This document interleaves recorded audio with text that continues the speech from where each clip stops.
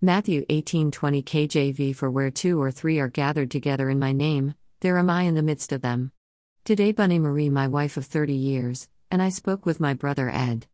Our conversation covered many areas.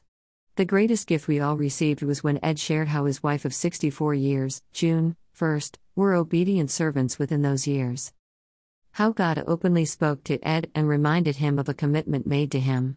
How through the years he was present in their journey. As we listened, I sensed the Lord's presence and his hand on Ed, filling the void in his heart for Marlene. I heard the love Ed had for the Lord, but as well for Marlene. I sensed a strengthening of Ed's spirit and a fulfilling experience in his soul. As Ed shared all the love God had over the years shared with them as they served him in obedience. Bunny Marie and I were blessed to sense God's presence through Ed's testimony. Our Father in heaven works his comforting love into our lives when we least expect it, but especially need it. Many times we do not sense his presence while testifying. That was apparent when during our conversation Ed related, "I don't know why I am sharing this," and we encouraged him to continue after recognizing the Lord was present and Ed's spirit was being lifted and his soul nurtured, and in that moment his heart filled with God's love to comfort and heal. When we lose a long-time love, we sense a hole, a gap, something missing, and realize it is their love expressed. Our Lord knows how and when to bring forward his love to momentarily remind us his love was a part of that love we miss and yearn for. He reminds us it is there to comfort and bring peace for us to continue knowing we served and God was and still is with us, comforting and sharing his love.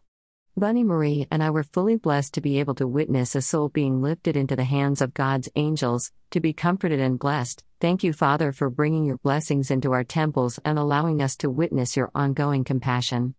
Amen. What comes to mind is expressed through this prayer. Heavenly Father, hear this praise. Know we come before thee as humble servants filled with your glorious love and compassion. We thank thee, Lord, for having allowed us to be present while comforting your broken servant.